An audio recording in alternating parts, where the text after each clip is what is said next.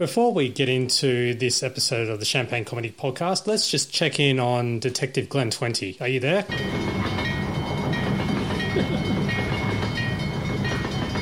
Yeah, seems like he's still stuck in that bloody train line. Anyway.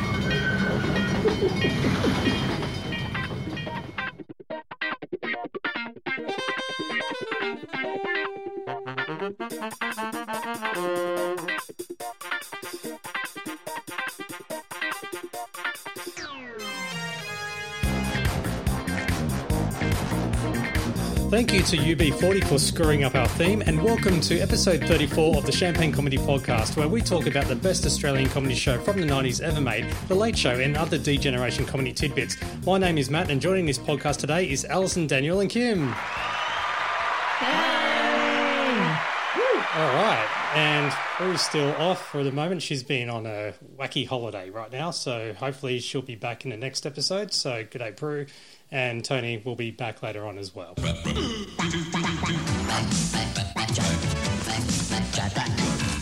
Now, just a big shout out to Natalie, who says she smiles non-stop with memories that our podcast generates. So thank you, Natalie. Appreciate it. Yay. Yay. Also, we've got a big water key and some Pedantry going on here, but it's all positive stuff. And that is to listener Martman Stevens, who has listened to episode 31, even though this is episode 34. Thank you for listening. He just wants to point out, in fact, you know what? I might as well just squeeze this one into pedantry. Yeah, disco pedantry. Yes. The finger is kind of pointing towards all of us, but mainly at, you know what? I won't name any names. But this...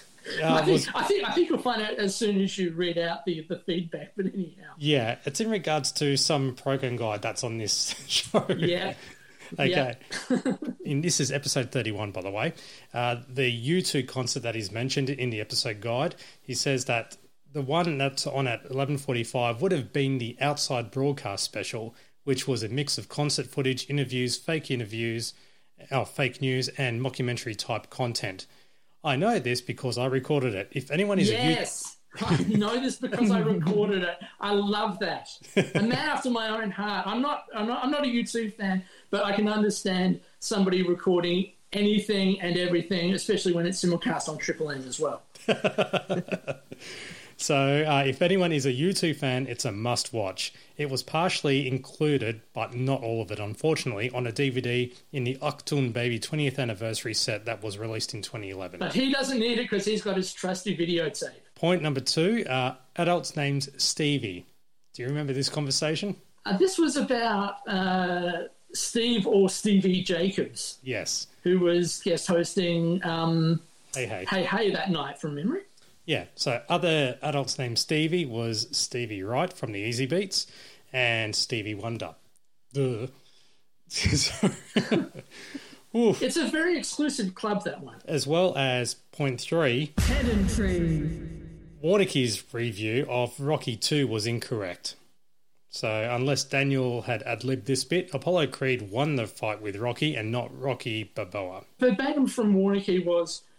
this 1979 episode is the least imaginative of the series, with Rocky suffering the inevitable fall after, spoiler alert from me, his victory in the original film. But I wouldn't know this because I haven't watched any Rocky. Again, not a U2 fan, not a Rocky fan. I like Rocky 7, Adrian's Revenge. Sorry, that's really an obscure Simpsons reference there. On the slight side, this is Martman still, I bought one of the seasons of All Together Now on DVD a couple of years ago just to see if it was as hilarious as he remembered. Now, it wasn't for most part of it. Steve Jacobs was a terrible actor. Smiley face. Also, there's a blink and you miss it moment where Kevin Harrington from Underbelly, Sea Change and also The Dish. Yeah. Yep. Is in the audience of some TV show in an episode. Oh, like a show within a show scenario? Yeah.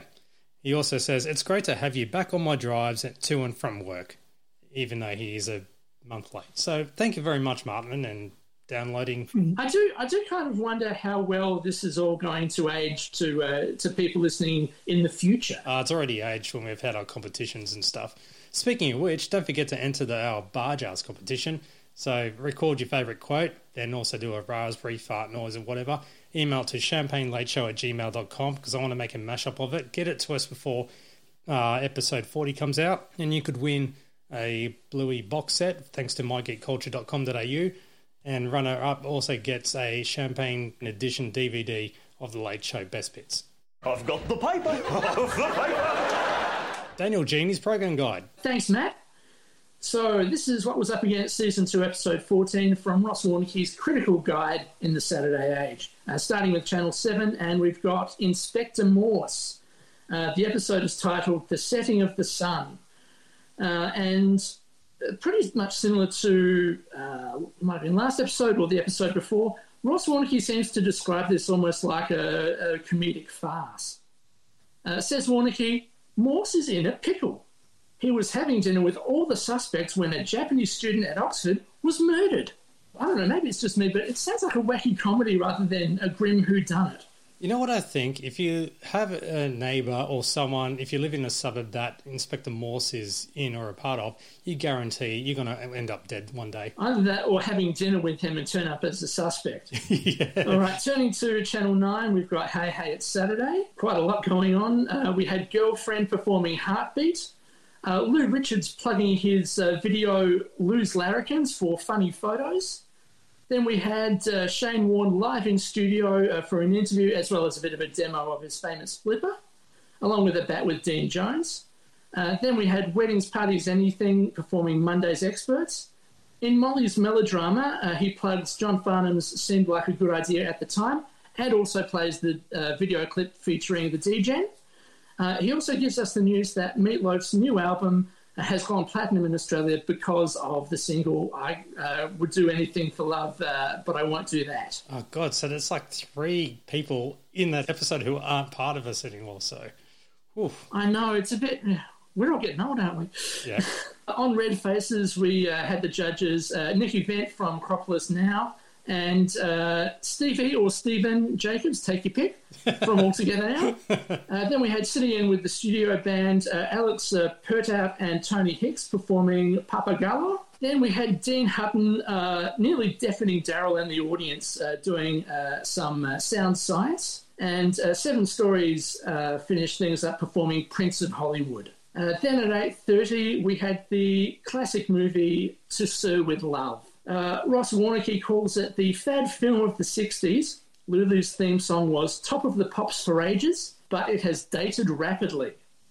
Thackeray, played by Sidney Poitier, a West Indian teacher, is thrown in at the deep end when he is given charge of a class of tough London kids. And doesn't Warneke come off as a real fuddy-duddy using the phrase top of the pops? Probably about as much as me using the phrase fuddy-duddy just then. Over on Channel 10, again, they seem to be moving away from movies and more into mystery because on Channel 10 at 8:30 we've got the Ruth Rendell Mysteries. The conclusion of the premiere 2-part episode, the previous part was last night, of a new series of British whodunits starring George Baker as Inspector Wexford. It's Wolf to the Slaughter Part 2. Detective Inspector Wexford and his assistants investigate when they receive an anonymous note that a girl has been murdered. Then on SBS, we've got another classic film, and again, it's one in English, which is a bit of a rarity for them.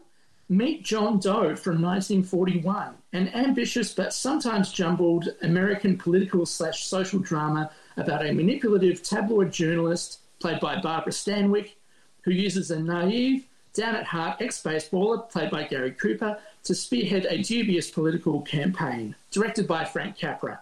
Or, as the ad in the Green Guide really pithily put it, media manipulation as a fake suicider jumps into the hearts of America. Okay, and that leaves us with the ABC, so we've got our traditional lead-in, Birds of a Feather. What'll I do? This week's episode, titled Parting, Sharon is faced with an impossible choice when her jailed husband tells her he is seriously ill. Meanwhile, Dorian has an impossible choice trying to work out who to sleep with because she's a dirty cat.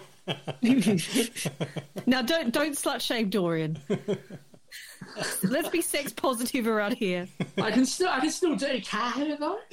You can dirty cow because you can be a dirty cow for all sorts of things. True.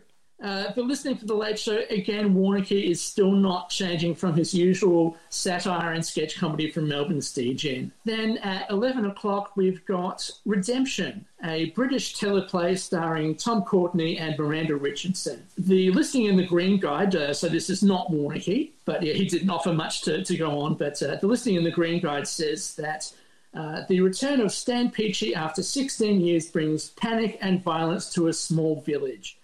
Just the sort of thing you want to watch after an hour of top laughs.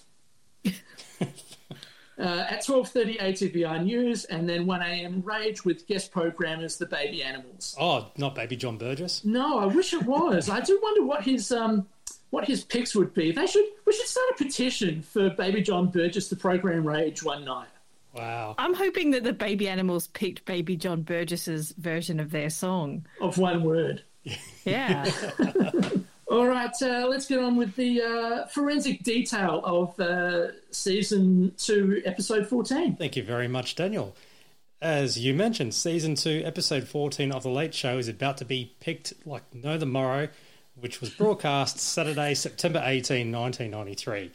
Now, this is one of the most cleverest openings that they've done.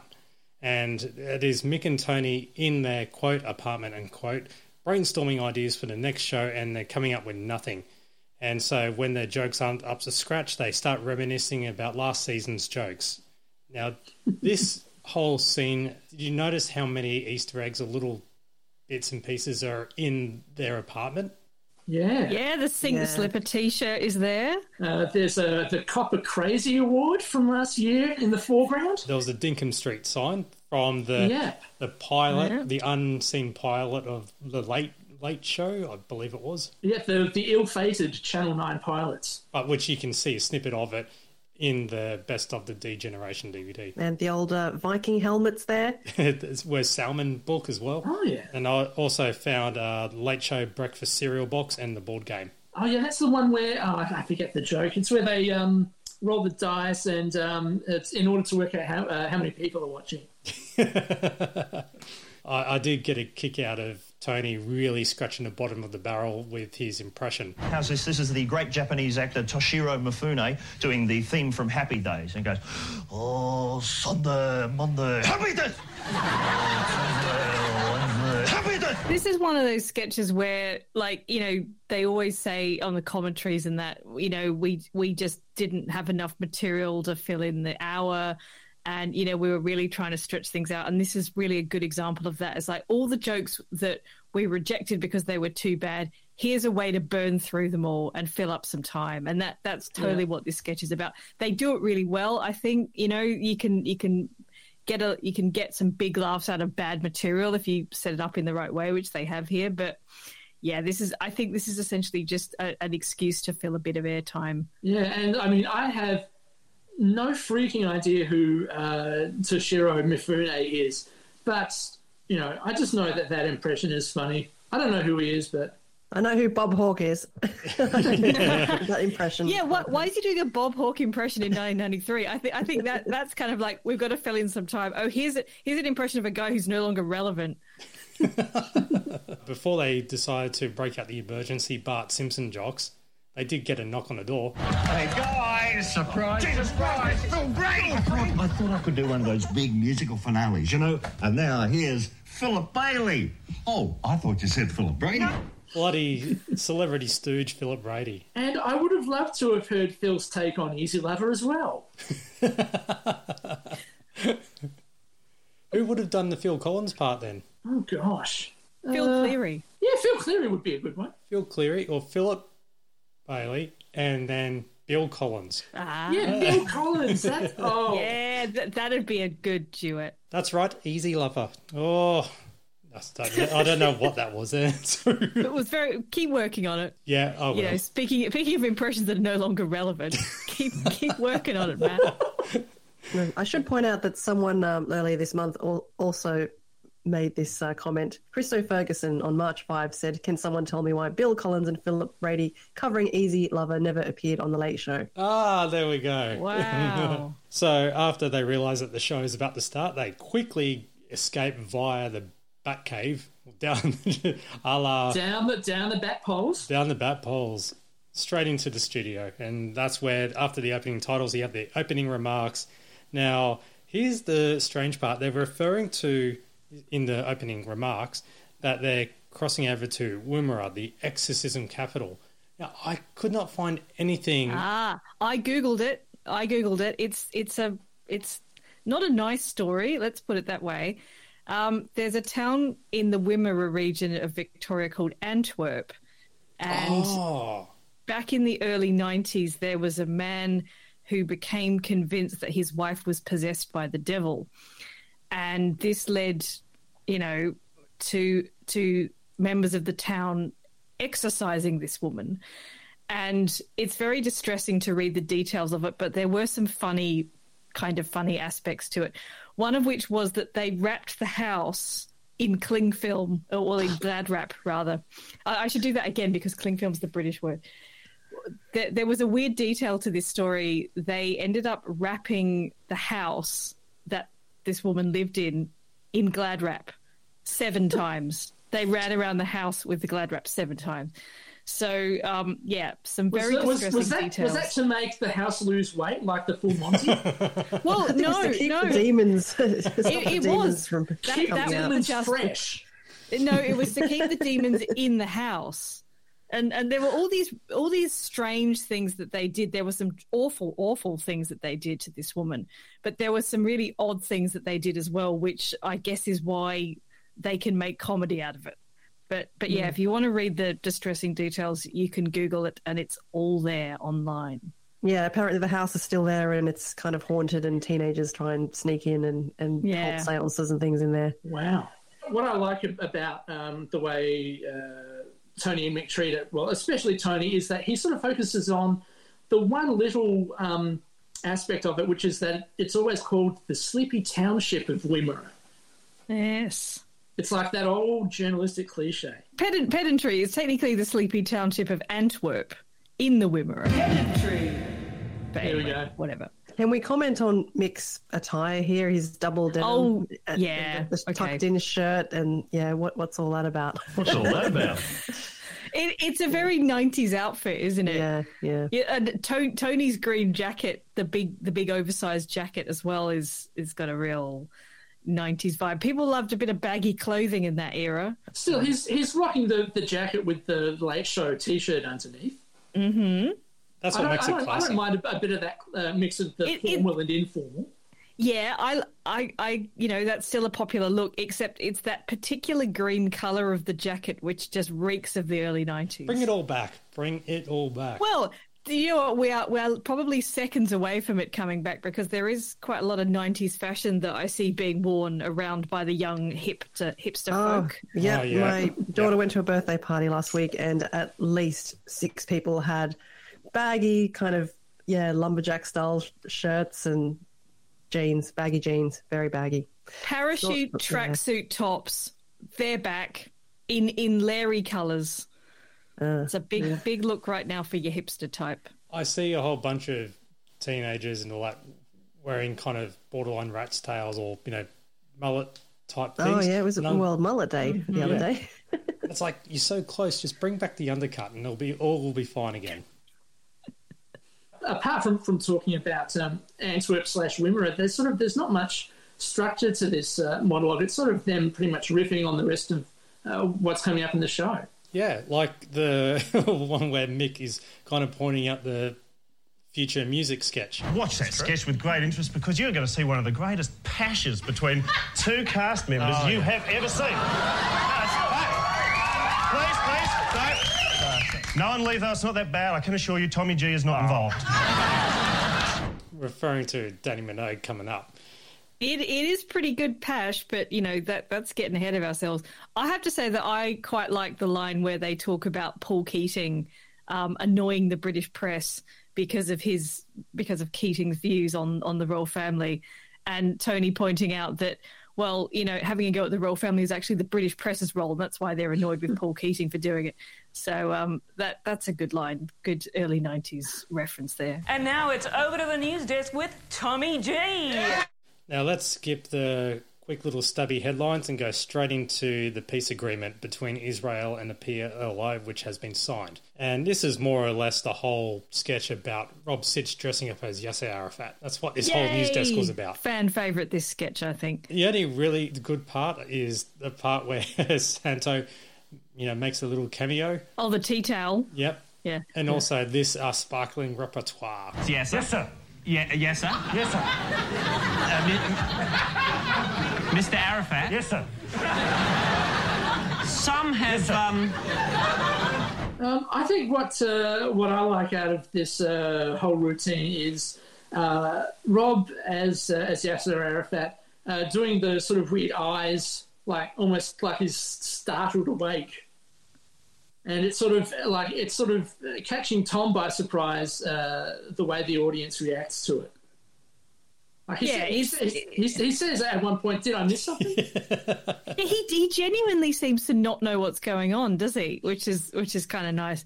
But I mean, it's a solid sketch, but I really think it's the eye thing that makes it. It's in the performance that it comes alive.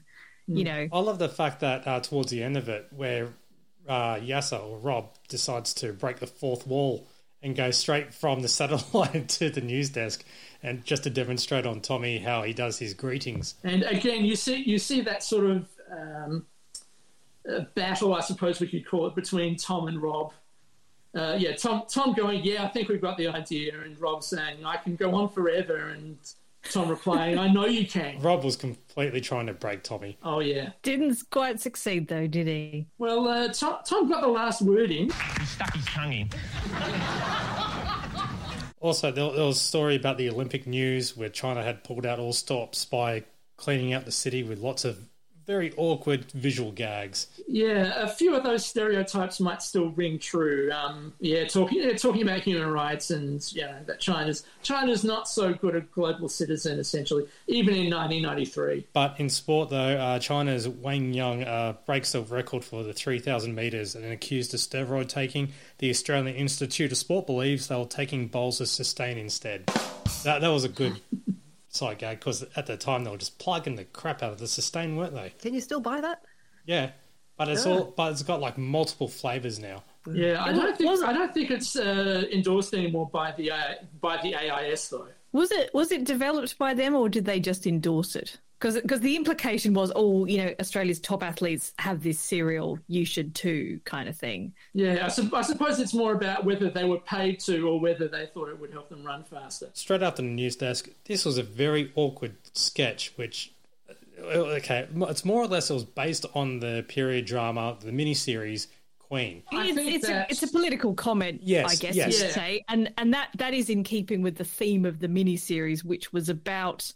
Well, it's written by Alex Haley, who's, I guess, more famous for Roots, which was his story of his African-American family, their journey from enslavement to freedom and so on. And this is a fictional story, Queen, which is the story of former slaves and how they make their way in the world in the 19th and 20th century. And obviously part of that story is racism and being beaten up by white people, essentially, and there's a bit in the sketch which I guess echoes the Rodney King incident. Yeah, and so it's political comment, really. I can tell you a little bit about the miniseries Queen. So it screened on Channel 9 at 8:30 the previous Sunday, Monday, and Wednesday. It tells the story of Alex Haley's paternal grandmother. The listings say that the daughter, Queen, was the daughter of an Alabama plantation owner and a slave. And Queen's mixed race makes her an outcast. She finds herself alone when her father is sent to fight in the Civil War and her mother dies. Sort of later on in the miniseries, she has the difficulty of accepting the kindness of her new employer and his neighbour, Alec Haley. Mr. Haley's offer of friendship turns into marriage when he breaks through her tough exterior. And it starred Halle Berry as the titular queen, at least to begin with, I think, as the younger version of the main character. I've actually got the list of the stars in it, like the main stars, if you want me to read them out, unless you've already got them. Well, let's hear it from you. Well, I've got here, it says stars Anne Margaret, Danny Glover, Raven Simone, Martin Sheen, Jane Krakowski, and, as you said, Halle Berry. That's a pretty good cast, isn't it? Yeah. Yeah, that's right. Also, just this little bit I can read from the Green Guide review by Mark Lawrence. It does not have the epic feel of Roots and has occasional annoying lapses into melodrama, but overall it's a stylishly acted, well-directed and impressively reconstructed portrayal of another period of the American blacks' battle for dignity and justice. Queen is definitely worth your attention, but it may struggle to hold viewers for 3 nights. So, yeah, it was on Sunday, Monday and Wednesday. On Tuesday, they just ran Australia's Funniest Home Video Show, All Together Now, Married with Children, Hale and Pace, and a US drama series about 3 rookie female cops called Sirens. I'm guessing that they just didn't want to mess with that programming perfection on Tuesday. Nothing comes easy, trying to get it all together now. Why couldn't the cops have come onto that show? Now it's back to the stage, and Judith introduces the music video, Danny Minogue. Holy shit. Holy shit. I made a clip with my boyfriend. Said we're in love, it'll never end. If we break up, I'll look like a dick. Whose idea was this? I feel a bit sick. And right there is when they went in for the pash. Yeah. Yeah, the pistake of This Is It. Jane as Danny and Jace as Julian McMahon. Yeah, another perfect satirical take on this. I really enjoyed that. And obviously this big cheer from the audience when Jason and Jane kissed. And yeah, I was not into Jason back then, but after looking at this clip I was like, oh, okay, this is interesting. And yeah, and also yeah, there was a little joke afterwards, which we'll get into later about how that was actually filmed. But the attention to detail, especially the beach balls, Yeah. they just actually had holy shit spelled out on those. That was really good too. Where was that actually filmed? St Kilda, was it? It kind of looked vaguely like it could be St Kilda or somewhere like that. This is where we've got no one from Melbourne on the panel. From Melbourne, Yeah, so all I know, these right? Melbourne people are You know, screaming, going, "Yeah, what's that?" I'm going to say St Kilda, and someone from Melbourne can correct me on that, because I think St Kilda is the most sort of Melbourne beach location that I think it looks like. Which is the one that's got the painted things? Oh, the Beach huts changing thing. huts. Yeah. Oh, well, it could be down the Mornington Peninsula, because there's quite a lot of beach huts down that way. Yeah, I just purely... Yeah, Sorrento or somewhere like that. as you said, we'll go as wrong as possible so we can get people writing in and correcting us. Yes. How about we just say Yeah. it was filmed on Bondi? Yeah. Let's just make up places in Victoria or even New South Wales. Surfers where it could be. Paradise in Victoria. I'm going to say it was shot in Henley Beach in South Australia, and then that'll really get people.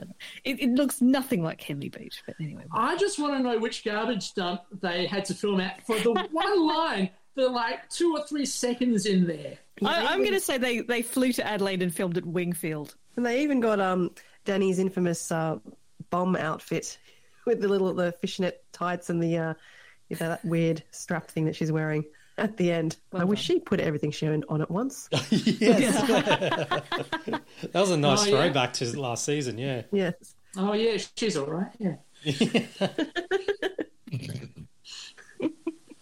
Well, we could maybe make a comment that this is another example of Jane trying to divert from the truth of who she's really snogging. That's right. Yes. Yeah. And this was probably the most Which, of course, is convincing- Tommy G. It's Tommy G. And all the Jane and Tommy G truthers out there, you understand where I'm coming from with this. the only factoid I've got left over is that This Is It was a cover of a 1976 disco song by Melba Moore. So, not even being original, Danny. Although it's a really good song, I still think This Is It. Probably it's her still- best ever single, isn't it? Still gets quite a lot of airplay, doesn't it? Actually, no, her biggest single was 1990's Love and Kisses, which reached up to number 4. This is it got as high as 13. So this is in the ARIA charts, by the way. And it made it to number 17 in Ireland, and in the UK, number 10. Yeah, I think it stayed out of the top 10 in Australia from memory.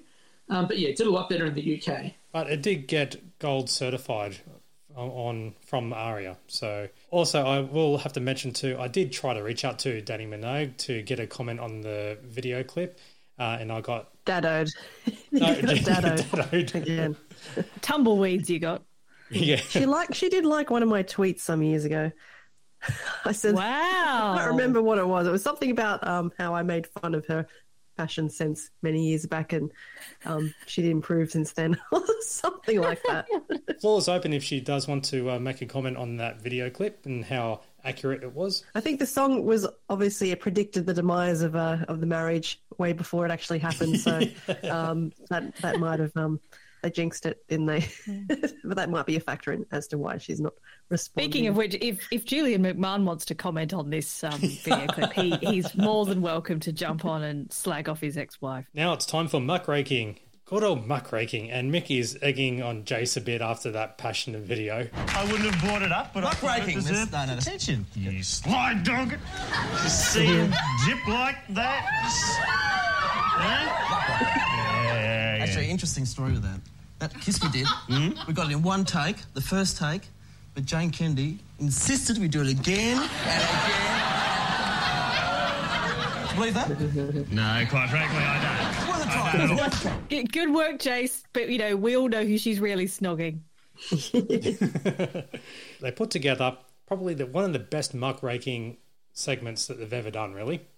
And that is creating the muckraking magical mystery tour that people were complaining that they had lost touch with their roots. I'm taking the public to the celebrities. Do that again. Public. Celebrities. Public. Celebrity. Celebrities. Celebrities. Don't clap that, you fools. This is what I like about Mick and Jace here, and pretty much this whole episode in general is that there's quite a lot of looseness to it. It's like very truly anything can happen, and I like how much looseness there is in amongst all the pre-recorded stuff. Fully agree that this is where they really shone, like the looseness was comedy gold. And unfortunately, none of this made to the best of, so thank goodness we had our VHS copies. Yeah, stupid Beatles songs. Oh, I know, right? Throughout the entire thing of this special was the Magical Mystery Tour theme, which I've tried to edit out as much as possible. So. Impossible. It's too fundamental to the sketch, including the name on the bus, Magical Mystery Tour, so within the correct font. So you just can't. I mean, thankfully, this sketch is sort of broken up into little pieces throughout one of the Best Bits compilations. And thankfully, it still works.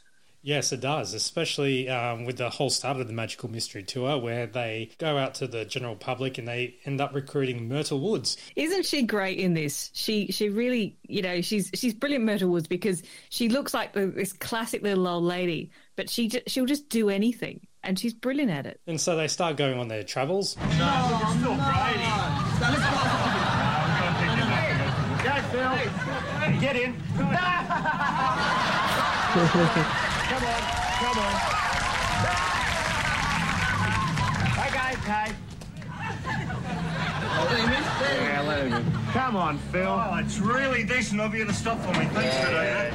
Celebrity stooge Philip Brady is back. Jesus Christ, it's Phil Brady. Yeah, it was pretty much ragged on Phil for this whole mystery tour thing. Yeah, so if it wasn't that obvious just from hearing the audio, basically, they drive away a bit just as he's about to get to the door handle. Yeah, thank you. I should have explained that. that old piece of comedy. Classic of people who've just got their driver's license and they're picking up friends. As they're doing a tour around Melbourne, they end up going to Molly Meldrum Street. This is Molly Meldrum Street. You're kidding? No, Myrtle, listen up. Molly Meldrum lives here. If we're lucky enough... Oh, there he is now! Molly Meldrum! Let's give him a ride. G'day, Molly. How are you, mate? Hey, Molly. Hey, get out of here. Yeah, Molly throwing a bottle at the car. And very happy to do it too. Yeah. But have you actually seen Molly's house? The Egyptian themes. Yeah, he's Yeah. obsessed with Egyptian stuff, isn't he? It was Yeah, very, there very was quick. there was a live cross on the Footy Show to inside his house from memory, and yeah, very Egyptian themed. They did go down the road, and Bouncer from Neighbours was walking across the road and, quote, gets hit, unquote. First Todd, now this. Yeah. Didn't throw a piece of cheese on his chest to wake him up. Well. And so Phil goes on with his stories from yesteryear. Guys, I don't think I've told you this story about Graham Kennedy and the night he was going to do a big production number. Yes, Phil. Well, this will be a new story for you. Tony Lamont was starring in the Pajama Game at Her Majesty's Theatre. And we know, Phil. Guys, I'm sure this will be a new one to you. I was comparing in Melbourne tonight. I was doing it on my... Phil, shut up. Shut up. Now, he's still going on and on like that with his radio show, isn't he, Daniel? Yeah, he does a show late on Sunday nights on 3AW in Melbourne called Remember When, where they the first half of the show is going back to a particular year in history, and, looking at all the entertaining things in it. And yeah, he does pepper the show with a lot of anecdotes. He said that he's going to eventually compile them into an autobiography called Get Off the Red Carpet, I Only Want to See Stars. Simon Owens as host, and yeah, just it's a great little show. You should listen to the podcast as well, everyone. But as they go on, Myrtle is sitting up at the back of the Mystery Tour van. Bit of the wacky tobacco going on. It looks like an ordinary cigarette at first, and then there's the implication that there's a bit more involved in the cigarette than just ordinary tobacco. Which is the idea of a little old lady smoking dope is kind of funny. And then we keep going. Who's the next guest? Count Paul Brogowski, isn't it? Is the next one? Yeah, from Tonight Live with Steve Vizard. Yeah, he's wiping windows at intersections. I don't know. Had he been sacked, or was the show axed or something at that point? I can't remember. It was on the borderline, I believe. Yeah. I think it was, or it was just at that edge of they found us out that we're mimicking another American late night talk show. Other than Phil ranting on about his stories and Myrtle changing a flat tyre, then the van pulls up to the Sullivan's house, which is also on the Best Bits. This is where the original Sullivan's house used to be. But they pulled it down a couple of years ago. Unfortunately, they forgot to tell Dave. Hey, Dave. Damn this war muckrakers. They didn't take the house. Take it autographs. See, Dave? Nice cameo by Paul Cronin there. And doesn't Paul sell that line? Damn this war muckrakers. Yeah, it's a shame that the audience just start cheering and laughing over the top of it because you can't quite hear it, but he does it brilliantly. Phil needs to go to the toilet and they take off after he hops out. Yay, again. And they also pull up to Tony Martin's mansion, which I'm guessing... what's that mansion? Ripon Lee. Ripon Lee Mansion. See, we definitely need the Melbourne person here. And so that's where Tony is in a smoking jacket and two bikini-clad women are throwing a beach ball around to each other. Which, if we take previous muckrakings to heart, could suggest that those two women are from the set of Paradise Beach. Yeah, and if you remember the article from Juice Magazine, which explained that they actually had to do it in... They basically were saving money by just having them do all the things at once. So I wonder if this was something that they filmed earlier as well when they were used for some other sketch. But yeah, it's one of those classic ones where he's smoking a pipe, and then he notices them. Yeah, that's when Mick yells out. Shave his asshole! Now It's also, very, very much a Hugh Hefner vibe going on, isn't it, with Tony? well, you see, I see Tony in that smoking jacket, and all I'm thinking of there is if they ever do an Australian version of Taskmaster, Tony should so be the Taskmaster, the Greg James analogue in the Aussie version. I think he'd fit it really well, especially sitting in a throne with the smoking jacket. He would, wouldn't he? He friggin' nails that. It looks too natural in it. We've got to start the petition now. So after the tour wraps up, the van drives past the camera and Phil does his moon face impression, basically a fruit bowl against the window. Now, I did reach out to Philip Brady to get his comments on this whole sketch, in fact, this episode in general. But unfortunately, I couldn't get a recording of him, but I did get an email or correspondence. And this is what he had to say. So this is from the desk of Philip Brady. It should be on the record that the posterior tag at the end of Muck Taker's sketch is not mine, but belongs to my stunt double, Mick Malloy. They didn't pay me to moon, and he's actually got a moon, half moon emoji. So, Philip, that's muckrakers above. Oh, sorry, he's referring to the emoji. Thanks for the compliments. I like the bit where I am jumping on the bed. Ah, yes. Back in season 1. Yeah. So that's Mick's ass. So any fans of Mick, there's his ass. Enjoy. Yeah, the out of season football. Another Rewind little that. boy awakening moment. Is this exclusive? Did we know this beforehand? Is this like a world exclusive that this was this mix up? World exclusive. Yeah. that Mick was Philip Brady's stunt butt. Yeah. Well, it wasn't on the best bits, so yeah, it looks like it. Exclusive to the Champagne Comedy Podcast. Matt, have you reached out to Mick Malloy to confirm this? No, but I'm pretty sure I don't need to. I'm sure there's a few people that can confirm. Yeah, I'm sure if you go to Have a like a look. Tigers game or whatever, That's just the sort of thing Mick could do. just turn up to his pub. Yeah, let's get down the pub and ask him. Now it's time for a live sketch, and it is the International, can't say that word, committee submission. Oh, wait, you can say it because it's not during the games. So the International Olympic Committee submissions for the 2000 Olympics. And you have Beijing, Manchester, Berlin, Sydney with a bribe, and Port Moresby, which I freaking love that 2001 t-shirt.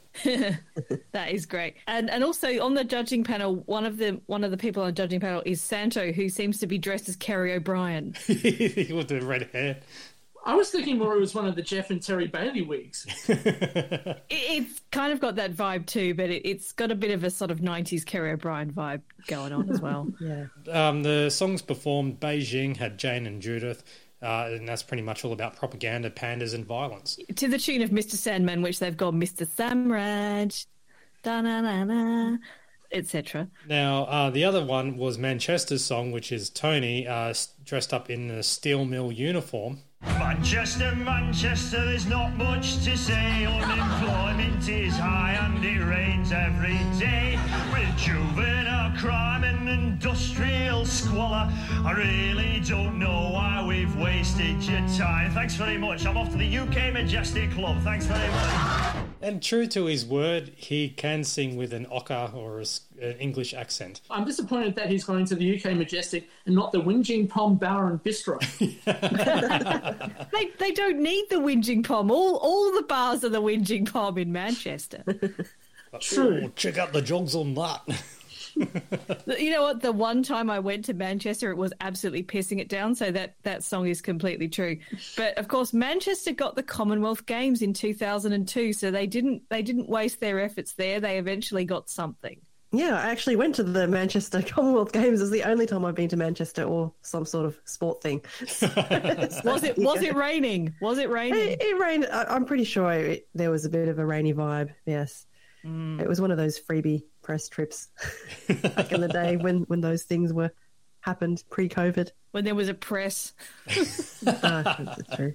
We have Berlin's entry, which is Tommy G and Robin Lederhosen, and they don't sing about anything positive, really. In 1936, we had our first Olympics. Adolf was a guest of honor, you know. In 72, they came to Munich. Athletes. Officials. And the PRO. I guess we're not painting such a rosy picture. So we'll take a Lederhosen and I think we go. Go. Thank you. Danke. Wiedersehen. He's right. Just two times where just shit hit the fan in the world. Yeah, but I mean, there's such a huge cheer from the audience when they see the Lederhosen come out. Point of pedantry here. Lederhosen is in southern Germany mainly. Pedantry. Thank you for that. So if it had been Munich bidding, Lederhosen fine. Berlin, you don't see anyone in Lederhosen. Well, I blame myself because I'm the one who said Lederhosen, so... Lederhosen in the pedantry style. Lederhosen. I did love the throwback to when they decided to do the score for that one. Bernard, what did you think of Berlin? Talent, nil. Presentation, nil. Potential, absolutely nil. And they reminded me of the two lesser-known Von Trapp boys. Actually, just quietly, Jeff, I think that had Manchester got the rest of the village people out, maybe he would have done it. Yes. Channeling Bernard King critiquing Razia, you might recall. Talent, nil. Presentation, nil. Potential, totally nil. But a sum total of 10 for generosity. And also channeling the lesser-known daddos. It's a pity that they haven't got Mick in a bald wig there with a few sort of 80s sideboards, but, you know, we can live with that. And really, like, again, this is pointing to the looseness that's peppered throughout the episode. All of these asides that happen between the acts are just gold. So, whether it's Santo likening Jane and Judith representing Beijing as the Blakeney twins or Cheetah, or Tony representing Manchester as being 3 village people members short. I love the reference to the Blakeney twins because it just shows you, it straight away puts you into an exact spot in time between, let's say, 1989 to 1992. Very short. Surely it's shorter than that. Yeah. Did their careers span that long? Yeah, give them enough rope. Also, one more, last but not least, Sydney. Well, you've not back Melbourne, Atlanta came through. Now Sydney is bidding, and we're not threatening you. But the list of our cities, well, it's growing short. The next Aussie bids, Devonport. Sung by Triple J, Judith, Jason and Jane. And next episode we're going to find out if they've won or not, because, I don't know. Oh, yeah. Don't spoil it. Bargearse, episode 4, Where's Me Bloody Chips? Based on the novel by Salman Rushdie, of course. Now, I'm thinking maybe we should start taking bets on who future episodes of Bargearse are being written by, because we've had some very famous authors, So I'm thinking I'm going to go with Jane Austen as a future Bargearse author. Has anyone here on the panel got any other ideas? I'd say maybe Stephen King or Michael Crichton. Uh-huh. Maybe that's too modern. Too lowbrow for the Bargearse, so surely. Yeah, it's quite highbrow. I mean, we're talking your Harold Pinters, your Samuel Beckett's. That kind of vibe, Oscar Wilde, possibly. Who knows? Any other thoughts here? We could brainstorm a few potential Bargearse authors. What about J.D. Salinger? Yeah, J.D. Salinger. Yeah. See, I'm not much of a literary person, so I don't know. Maybe they might stick Ross Warnicki's name in there at one point. But it's also, this episode is guest starring Vladimir Ilyich Lenin. Is he any relation to Dan Illich? This whole episode, Bargearse is after his chips. Big Mac. Wake up, Sarge, you're dreaming. McNuggets. Here we go, Sarge. Apple pie. Sir? What the Hello, can I take your order, please? chips? Do you want fries with that? You got to admit that this one was a little bit all over the place. There wasn't much of it was just things segged in just to keep the story spaced out a little bit. And Burke cracks down on bad fashion, which is just an absolute perler. And after he discovers that they didn't give him his fries... You full, Sarge? Quarter pounders, McNuggets, fillet of fish on McChockers. Well, it's a good thing they forgot to give you your fries then. Eh?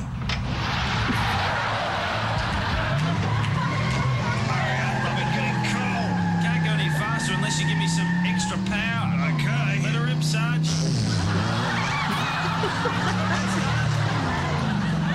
It is revealed that Spuds makes Bargearse horny. And it's, pretty much just a setup for Bargearse speaking to, well, we don't know what her occupation is, to be honest, but just a young lady who's wearing... A good-looking female. Yeah, who looks like she's maybe going to a nightclub or something, she's dressed like that. Looks like it's possibly shot at St Kilda as well, because it's a sort of beachy vibe to it. And then we find, and she said, well, I've already got an overweight date. And then that's revealed as Barry White. Yeah. And so while the Barry White music is playing, magically, and this is where it kind of steers off the rails, but it's bloody funny, and it cuts to a radio station where the announcer goes, "That's enough, Barry White, it's time for the polka," and then some guy intrudes and they start dancing the polka. It does look like it's some sort of weird scuffle where, one guy's trying to fight another guy and a woman's trying to take away a radio. And yeah, for a time it does look like one man's leading the other. Put it this way, the Crawford's fight choreographer, I think, needed to rework it slightly to make it realistic. It's a bit under-rehearsed. If only Dancing with the Stars was around at the time. Yeah. Oh, imagine Lucky Grills going around the dance floor. Oh. They just have dangle some chips or pizza in front of him to get him to move. Oh, imagine dancing to Achy Breaky Heart with that. Oh my God. Do you want to hear my Lucky Grills anecdote? I can't believe I've forgotten to tell you this, but years ago I was at a Sizzler restaurant. Of all places. This was around 1993, and I swear that Lucky Grills was there as well. And if there's any less appropriate, restaurant, yeah, that's all you can eat. It's kind of like what's the restaurant that Lucky Grills would go to? Well, Sizzler, clearly, and there he was in Sizzler. It was extraordinary. Oh, that's wow. That is fantastic. Was he? Yeah. Was he just piling on the dim sims? Well, he didn't. I didn't observe him carrying particularly large plates of food around, but he was at a Sizzler restaurant, so he could stay there forever and eat as much as he liked. That's the way they get you. They're really small plates at Sizzler, so that you can fill up on the non-delicious fillers, as Ed Cavalier calls it. Yeah, but they only give you one slice of that cheese bread, right? And the rest of it you got to fend for yourself. Fill up yourself. Yeah, exactly. Imagine that, him just to pay off his meals or whatever, they get him to do the ads from the 90s. Tell me something, I'm into something good. You remember those commercials? Sorry, that's my Barjas impression. Google those Sizzler ads, you'll know what I mean, from the 90s. Also, just quickly, the line I really love in this Barjas, and you kind of touched on it a bit, Alison. The young woman saying to Barjas, "I've already got an overweight date," and Barjas retorting, "That makes two of us." That's top shelf writing from Mick and Tone. Now we're back to the stage, and Jane plays clips of personalities auditioning for the hostess of Sale of the Century because Joe Bailey was fired. Oh, I'm getting shivers already just thinking about it. I just wanted to isolate that grab. That was awesome. There appears to have been a succession of hosts of Sale of the Century, one of them being Georgie Parker. There is a very short clip on YouTube of Georgie Parker co-hosting Sale of the Century. If you Google it, it's just a few seconds long. But yeah, then they switched to alternative presenters. Helen Wellings, from her consumer journalist angle, talking about the faulty door mechanism of the fridge being a death trap. And then Amanda Keller with her Beyond 2000 hat on, talking about the fridge that actually has an inbuilt VCR, which is a precursor to the internet fridge, which never came to fruition. Yeah. But again, it's a bit of a prediction of the future, quite an accurate one. It's not far from the truth there. Oh, there was Margaret Pomerantz and Ann Sanders, the other two. That's right. So yeah, Margaret Pomerantz gives it 3.5 stars, despite David Stratton hating it. And yeah, Ann Sanders saying what surely must have been her catchphrase on Australia's Most Wanted: "Have you seen this fridge?" And yeah, it's a really traditional kind of sketch, I think. Like it does remind me of those many Saturday Night Live sketches, and like even though the SNL sketches had fictional caricatures of celebrities, I am sort of wondering whether they had these types of sketches like this early on, pre the Late Show. I would have thought it will be similar to anything that we'll do on Fast Forward Full Frontal. So if you want, we'll make it local, because especially with Full Frontal, I still remember from season 1 where they were looking for a replacement. I think it was for a John Lennon replacement or whatever, and they're doing the Love Me Do thing, and so it always goes, "So please," and then they cut to a cartoonish impersonating caricature of whatever. Yeah, so it reminded me of that full frontal fast forward style. Yeah, I must admit, probably alternative auditions is probably a pretty stock standard concept, no matter what comedy show it's been written for. I must admit, the surprise out of this is getting the actual Helen, Amanda, Margaret, and Anne to who all agreed to say, who all said yes to being heightened versions of themselves for this sketch.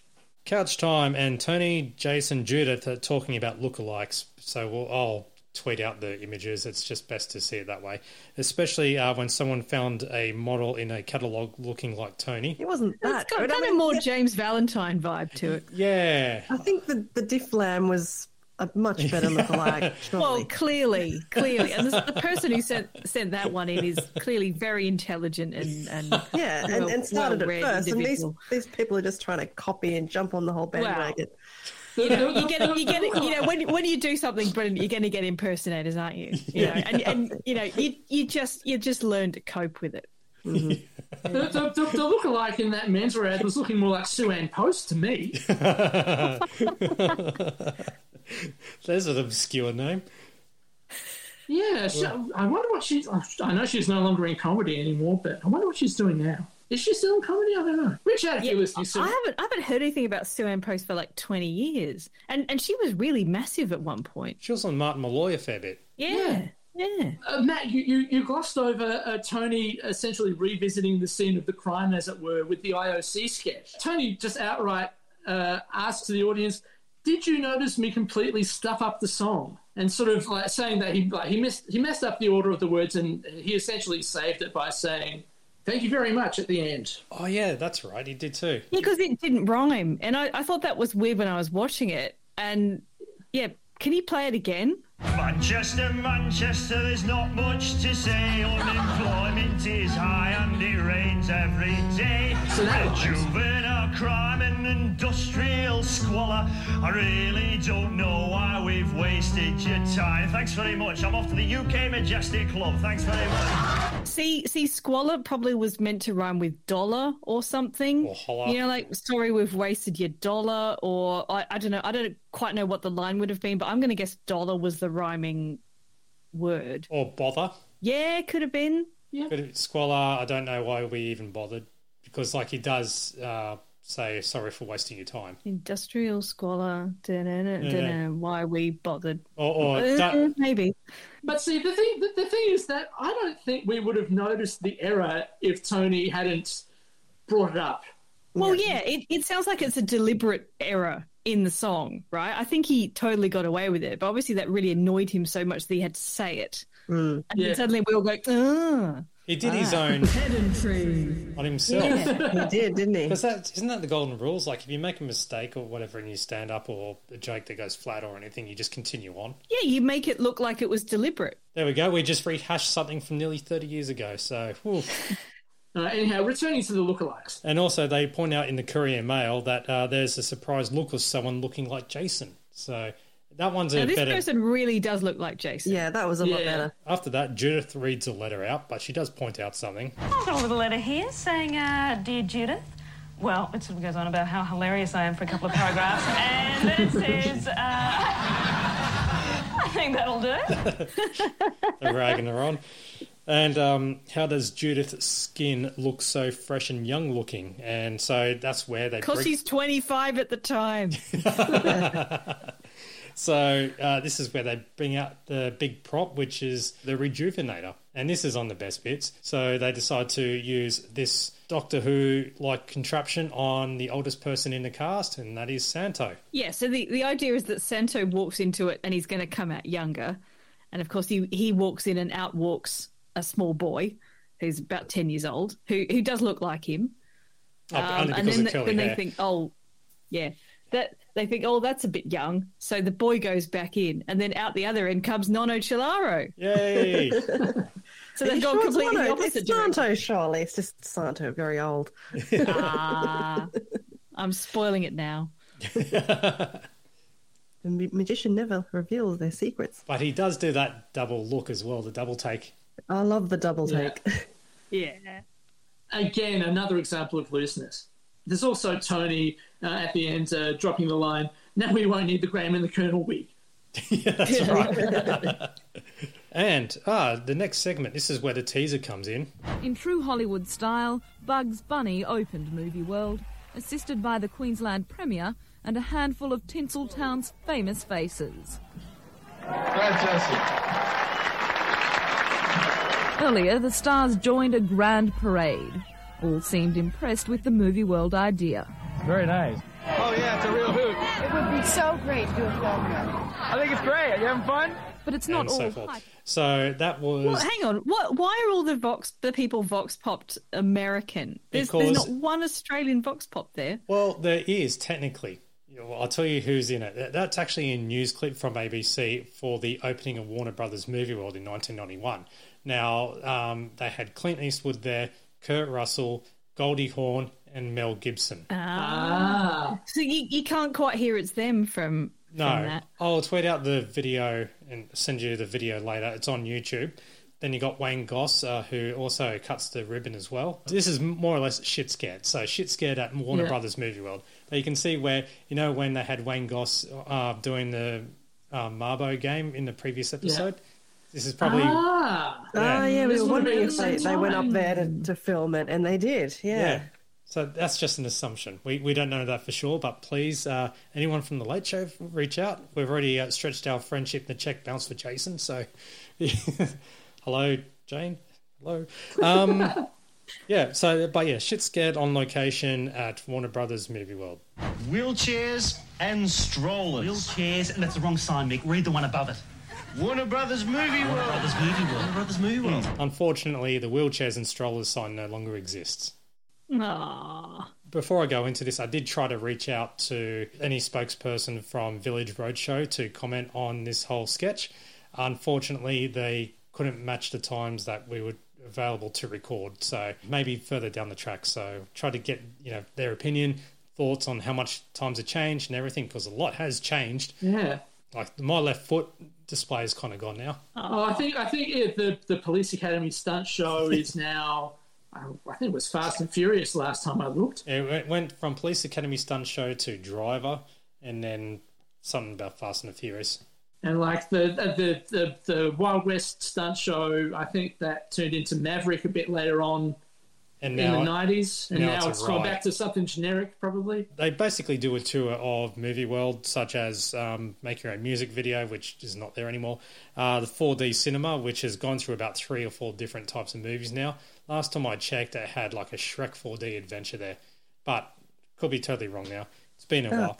It's too modern. I after they talked about Movie World in the Paradise Speech sketch, there was a little bit of a cult status with everyone going, "Oh, let's go to Movie World." So in June, school holidays, I remember going there, and I still have the ticket here from when I was at Movie World. Cool. 27th of June, 1993. So that was prior to this being broadcast. So obviously that would have been fresh in my mind, and I would have been very excited looking at all these locations and the Police Academy and all of those going, I was there.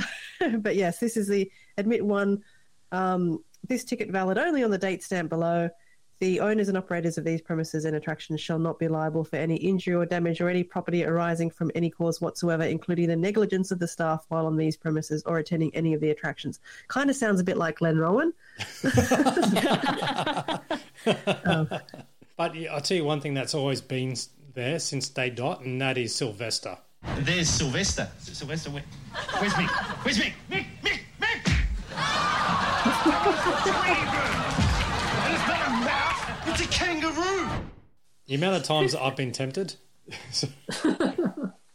And apparently they got in trouble for doing that because that was in a public area. They pretty much take a tour of the Police Academy stunt show as well. Movie World, Wimbledon, for stuntmen. And this is centre court. Round these parts, Tommy, I'm top seed.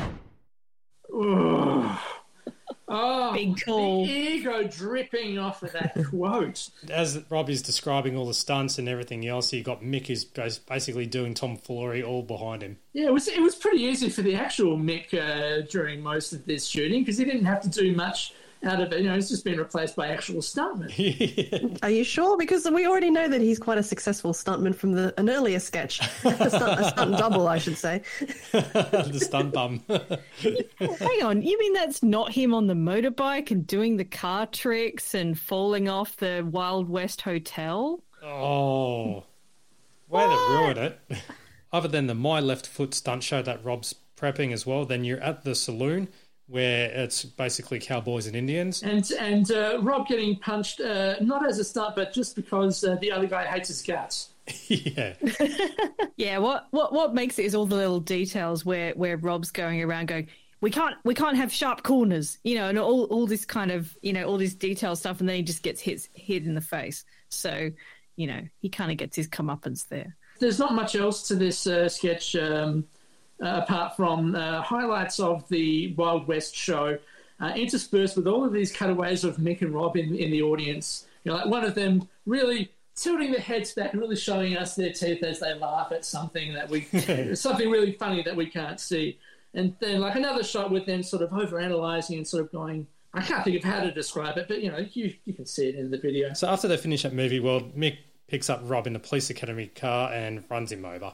So great little stunt work there. Yibbida, that's all, folks.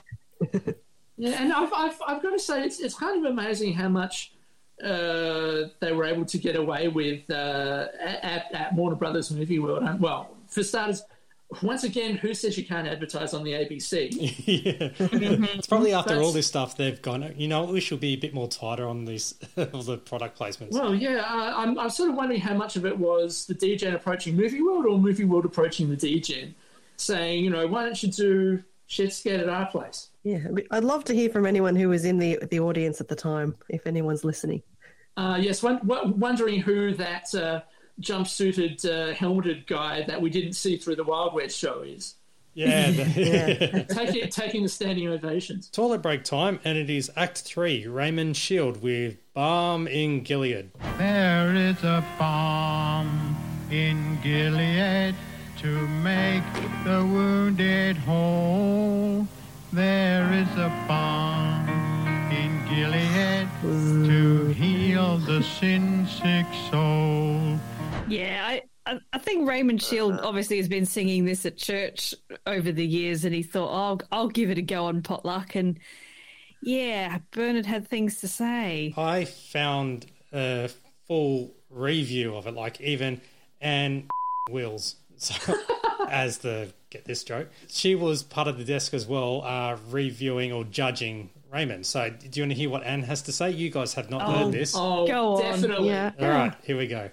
All right, what did you think, Anne, of Balm in Gilead? I'd never heard of it before. But that doesn't mean anything, does it? Because I've only just heard that there's this person called Cyndi Lauper. I mean, you know. Number one in Beirut. Raymond, look, I feel so sorry for you because I think you are very, very nervous. Am I correct? And, you know, like it's almost like you sort of wish you hadn't done it, don't you? Sort of thing. But I've given you 29 points because really I know that deep down there's a voice that's going to come out shortly, and perhaps you could come back again. Well, now that you've had your first experience, the worst is over. Come back again. So when you compare that to Bernard's one... Raymond, did you prepare this work very thoroughly? A lot of rehearsal for it? Not a lot, not a great deal. It needed much, much more. Probably years of rehearsal.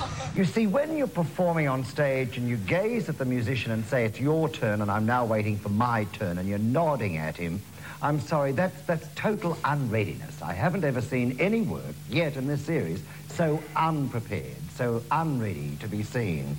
One technical fact, if you're going to sing vain, then it must rhyme with again. We don't sing again to rhyme with vain, unless, of course, we sing then. The reason for rehearsal is technically to so prepare you to appear on stage that should you suddenly be nervous, you are automatically protected from it. You've prepared your work with such efficiency and dedication that you'll sail through that nervousness. Underneath, it might be a seething torment, but out front, you'll glide across it. And that's why, to do a legitimate theatre show, for instance, we will rehearse 6 to 8 weeks. Don't just run through it to the hum of an engine or a passing aeroplane or something. So you have to thoroughly prepare. That position on stage is a very elite position, and you're not ready for it. But Oh, all right. Okay, thank you. Thanks, Bernard. See, the thing is, like, that is actually quite good advice, you know, for a performer, right? You've got to rehearse and then you're ready to deal with anything that comes up. It's just that the way he says it, it's really harsh, you know. And I know Raymond Shield is not a very good singer, and he needs some criticism. But there's a way to criticize people where you don't make them suicidal, you know. and Bernard didn't quite achieve it there. So when you compare it to Anne's critique, Anne was basically like Bernard's, just more polished and gentle. I think, but Anne's is kind of unhelpful because it doesn't actually give him any advice. It just makes him feel better. Anne Wills might as well have put in the stock standard. You could have smiled more. Yeah. That is worse. you kind of need somewhere in between what Anne Wills said, you know, which is, you know, don't give up, be positive and keep trying and all that. And what Bernard said, which is, you know, you need to learn the techniques. You need criticism in between that, I think. You're right. It is really, both ends of the spectrum, really. And I mean, Bernard's not really wrong. It's just that he's really, really blunt with the truth.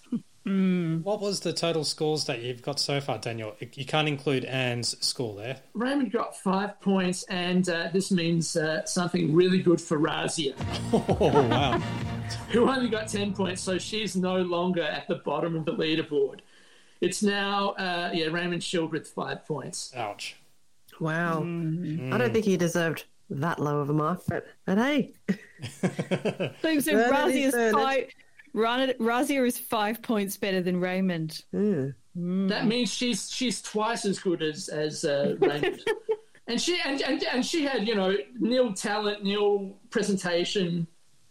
Yeah. What was it? Talent nil. Talent nil, presentation nil, potential totally nil, but a sum total of 10 for generosity. Made a T-shirt on that. If you ever want to buy a Champagne Comedy T-shirt saying talent nil and stuff on our Redbubble store. Just a plug there. All right, so thank you very much for that, Bernard, and Toilet Breaker also, Raymond Shield. And it's time for Graham and the Colonel. Oh, wait, hold on. No, it's not. It is... This is Graham. You know, Colonel, I don't think I can go further without saying this, and I don't want to be too frank, but you're not looking yourself tonight. Now, I'm aware that a rejuvenator is actually on the premises. Do you think that we could actually use it again? I hope so. Because if you don't think that's a good idea, we're in trouble.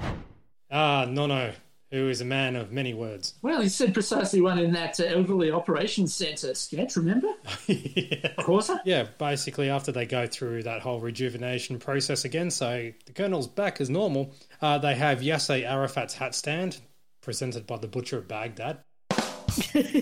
There's also Chinese athletes breaking records. They should go for records that count, like the most amount of people stacked in the telephone booth. Same with falling dominoes and the world's largest sausage roll. Oh, and there's also the Birdman Rally too. The Birdman Rally embodies the Olympic ideals. Longer, faster, higher, zanier. They're the 4 Olympic ideals. They used to be the 4, but they changed them. It was a bit of a train wreck with Graham and the Colonel, wasn't it? Yeah, it's not getting a great reaction from the audience, but they sort of they plough on, shall we say? Yeah. Like, there's the whole Queen joke when they talked about the miniseries, and then obviously sometimes Colonel, you are so stupid, because he thought that it was about Freddie Mercury. There's also when Graham brings out the slideshow because Beijing had no chance against Sydney for the Olympics, so they showed that John Fay will pull out the slide machine. Sydney Monorail. Taronga Park Zoo.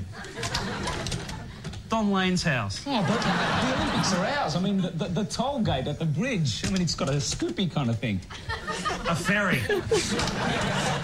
That's as enthusiastic and high energised Graham and the Colonel was. I've got a feeling that was also a bit of a Sydney versus Melbourne punch-on sort of a thing. And then there was little old Adelaide going, Commonwealth Games, maybe? Yeah, we didn't get that, alas. Were we beaten by Manchester? Was that the one that... No, that was... we tried to bid for the 98 Commonwealth Games, which went to Kuala Lumpur. Kuala Lumpur, yeah. And Adelaide's never bid since. No, the best we've had is that we got a few soccer matches during the Sydney Games, and that was about it. I think there's still a stupid statue outside of what's now Cooper Stadium in Hindmarsh. So after Graham and the Colonel wraps up, you got the closing, the musical finale, which is meant to be T-Rex, but they ended up getting a certain someone. I'm invincible. I'm paying money. Oh, sorry, wrong one. Rex Hunt, Bang a Gong. Get it on, bang a gong. Now get it on, will you? I'm telling you to get it on. Now go on, bang a gong. Get it on. And apologies to Get This. This is good. I like this. You know, Rexy really gets into it. It's an upbeat song. Yeah. There's some references to his football commentating and his fishing programs. And, yeah, this is one of the best ones, I think. Well, I did try to reach out to Rex, and I was so goddamn close. Like, it was so close. But, again, this one it was also bad timing. Because late last night I got an email from his publicist saying that he had spoken to Rex, and it was not that he did not want to, but he had some things that didn't allow him to. It was so damn close. Rex, you're more than welcome to come on and have a chat. And yeah, at the time, Rex Hunt was quite a busy guy because he had his Rex Hunt Fishing World show on Channel 7 at 5 o'clock earlier that day. He did, didn't he? Yeah. Not to mention all the other stuff that he sort of sneaks into the T-Rex performance. You know, talking about the football commentating, and I'm not quite sure whether the spruiking of the Nissan Patrol went into it. Well, wasn't Nissan Patrol the sponsor of the fishing program, possibly? I'd say so. Might have been. Yeah. Well, there was no mention of Dixie ice creams either. So. Or Bay 13. Bay 13. No Bay 13. Sorry. Yeah. I know that's a Get This reference and so forth. Could easily go down that path. Everybody, if you haven't, and I would be very surprised if there are people who haven't, look up Rex Hunt's address to the nation. It's on YouTube. It's all there in its full glory. It's very dizzy stuff. Yeah. So, yeah, door is open, Rex, to... Get it on, bang a gong. Now get it on. To come onto the podcast. After the closing credits, really, that was playing during the musical finale, was there anything that you noticed that was out of the ordinary? Well... a plethora of special guests scrolled by. So we had Philip Brady, Nono Chilaro. We also had Paul Cronin, Paul Grabowski, Rex Hunt, Amanda Keller, Ian Molly Meldrum, Margaret Pomerantz, Ann Sanders, and Helen Wellings. We also had Fabio Cataffi, Bill Loitzu, Adriana Niku, Penny Taylor, Kim Wallace, and Myrtle Woods. I don't know who any of them are except Myrtle Woods. I couldn't find anything about them on IMDb. I'm not even sure where they were in the episode, to be quite honest. Well, I think the Italian named gentleman was probably the small boy, who was Santo, and maybe the women are the sort of bikini women in Tony Martin's mansion. Yes. Okay. Yeah. Just a guess. And the usual thanks to ABC News, the National Trust, that might have been for use of Ripponlea, John Diedrich, Lucky Grills, and the estate of the late Gerda Nicholson, as well as the staff and stunt team of Warner Brothers Movie World. Now, here's a even cooler Easter egg. Well, not really an Easter egg, but, you know, in the best bits where suddenly, like when, I think it was either Volume 1 or, no, it might have been Volume 3. No, Volume 2. Volume 2, there we go, thank you. End of Volume 2 if you want to watch this next bit. Yeah, I thought it was part of the best bit, like the compilation and stuff like that, not realising it was actually part of the episode, where, so when everything wrapped up, you had your ABC station ID, and then you had this. A flock of ibis take up position in an old dead red gum and arrange themselves along the branches and closer to the trunk. Christ, we shot a lot of this, didn't we? The straw-necked pelican is another water bird that makes its home here on the swamplands of eastern Australia. We show it here as a means of getting away from that bloody tree. It's brilliant execution of this, I think. Certainly in making sure that there was no voices of any of the regular DJ cast. I'm not sure who the name of the actual voiceover artist used is, but it's played completely straight, and then it just devolves. The only clue really that it's not real is you've got the Late Show audience laugh track on it. Yeah, of course. exactly. But I've got this theory about this sketch, which is that the ABC used to have a sort of wildlife section where they would actually, film wildlife and make wildlife documentaries. And that was based at Rip and Lee. And I'm wondering if maybe this is some off-cut footage that the wildlife team didn't use in one of their programs. And the Late Show thought, all right, we'll just cut together a bit of this and do a parody of that kind of documentary. And it's really very perfectly done. The line, Christ, we shot a lot of this, didn't we? And then I like the sarcastic bit later on where he goes, oh, one of them's got a piece of grass. How very clever. Yeah.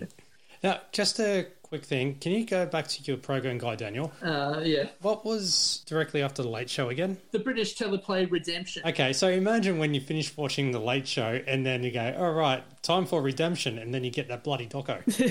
So you're like, what the hell is your program guide again, thinking, have I got this right? The only similar thing I can think of, I forget the name of the British comedy show it's from, but it was a British drama called Juliet Bravo that it sort of started like a normal episode and then it just devolves into, Alison might be able to help me with this, but it sort of devolves into the policemen not knowing what a woman is. It's Alexi Sales stuff did that, wasn't it? I mean, there's so many British sketch shows have messed around with continuity announcements and idents and all that, and false beginnings and all that.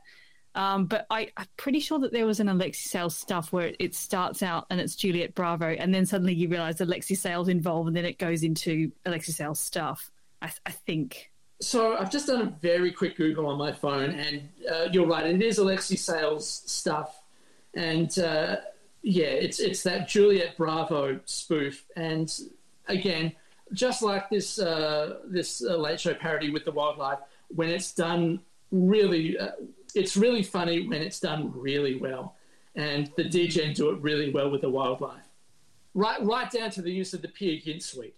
Yeah, it's interesting that they've chosen to keep the audience laughter on there, because that makes you realise, oh, actually, right, this isn't a real. They haven't suddenly cut to a real wildlife documentary. Yeah, this is actually still part of the show. Well, that's it for episode 34 of the Champagne Comedy Podcast. So please email us, champagnelateshow@gmail.com, Twitter @TLSChampagne, visit the website, champagnecomedy.com, Facebook, The Late Show page, as well as search for the Champagne Comedy Podcast group on Facebook. It's on private, but answer the 3 questions and you're in.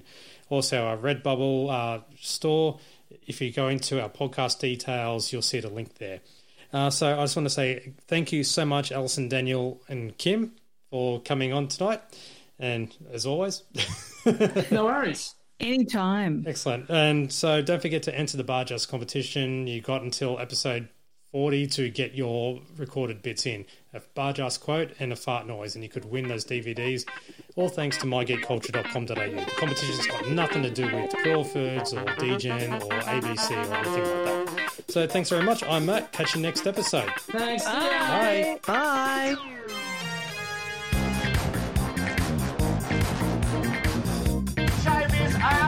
Thank you for listening to the Champagne Comedy Podcast, created by fans for the fans. For more information on this podcast, please visit champagnecomedy.com, produced by Matt Fulton Productions, mattfulton.com.au.